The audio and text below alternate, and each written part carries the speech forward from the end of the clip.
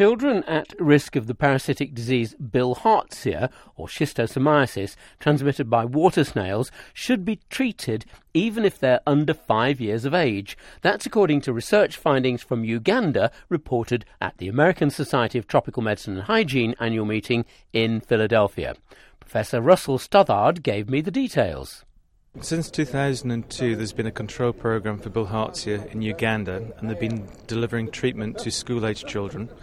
Probably since then, since 2003, there's probably been about 20 million children treated, but what they've ignored, or what they hadn't realised, is that infection can take place in children younger than school age, and therefore these children, they're not specifically targeted in the control program, so treatment is presently withheld until it was shown that these children had disease. So what have you done in the study you're now reporting here in Philadelphia? We've done various surveys along the lake shore to prove or to find certain villages where we know there is schistosomiasis in these preschool children. These children are aged between 6 months and 5 years of age. But what we've done over the past 3 years is follow these children year on year to see how they're infected, but also how we treat them to see what the treatment effect is. Does the treatment get rid of their disease, and also does it kind of stop them from progressing into other aspects of overt schistosomiasis? Can you give me some idea then of what's happening here then? How do the children get infected?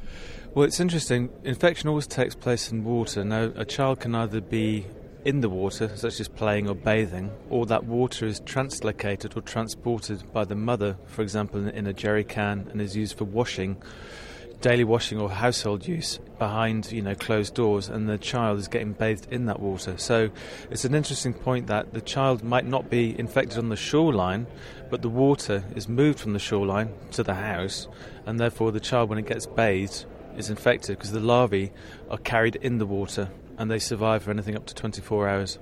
And what then has been happening in terms of the pattern of infection in very young children?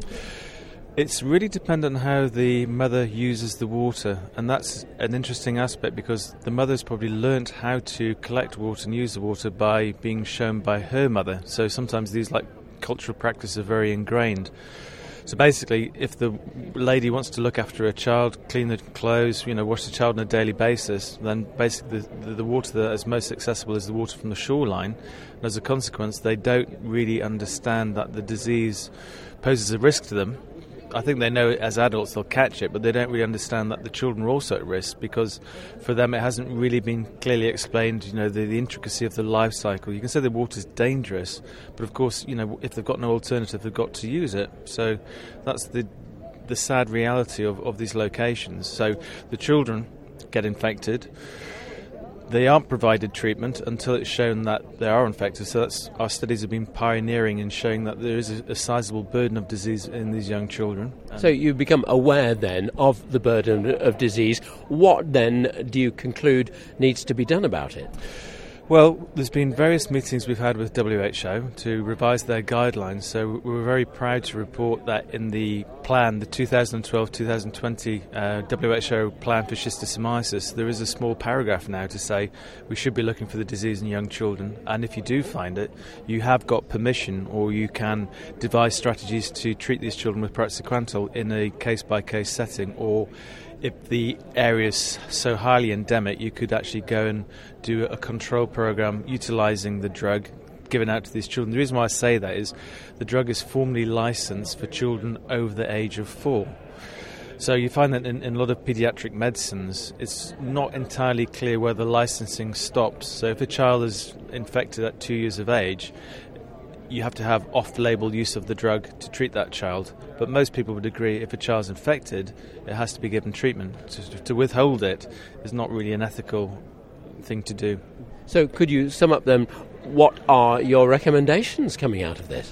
Well, the recommendations are where you prove there is a problem of the disease, then you really have to then decide how you want to treat these children, to what level. Do you want to dose them every year? Do you want to dose them every other year? But also you should investigate more precisely the disease state of these children. There's been studies, for example, in Mali, which have clearly shown that the disease is much more aggressive. There are more signatures of organ damage, which people have been completely astonished by.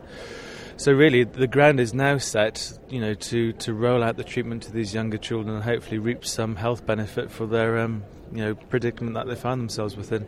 And could you paint me some sort of picture of how difficult this disease is in Africa and elsewhere? Well, the burden of disease is massive in Africa because the water sanitation and hygiene is poor. So if you go to an environment where there's no safe water and there are susceptible snails in that water, then it's almost a certainty there is schistosomiasis. So when people use that water on a daily basis, it's an inevitability they're going to be infected. And the sad thing is, if a child's infected at a very early age, the prognosis of that child developing up to adolescence or adulthood without severe disease, infection at a very early age really determines they probably have very severe disease, even life-threatening disease, in their late adolescence, early adulthood. So if I could get you to give then just what is the take-home message from all of this? Take-home message is better disease surveillance, and once you find that there is disease in these children, they should be given treatment, and hopefully that should be incorporated into the national policy of that country. And WHO guidelines are now endorsing this off-label use of praziquantel. Professor Russell Stollard of the Liverpool School of Tropical Medicine, whose work with the Ugandan Health Ministry was conducted jointly with the London School of Hygiene and Tropical Medicine. For Audio News, I'm Peter Goodwin.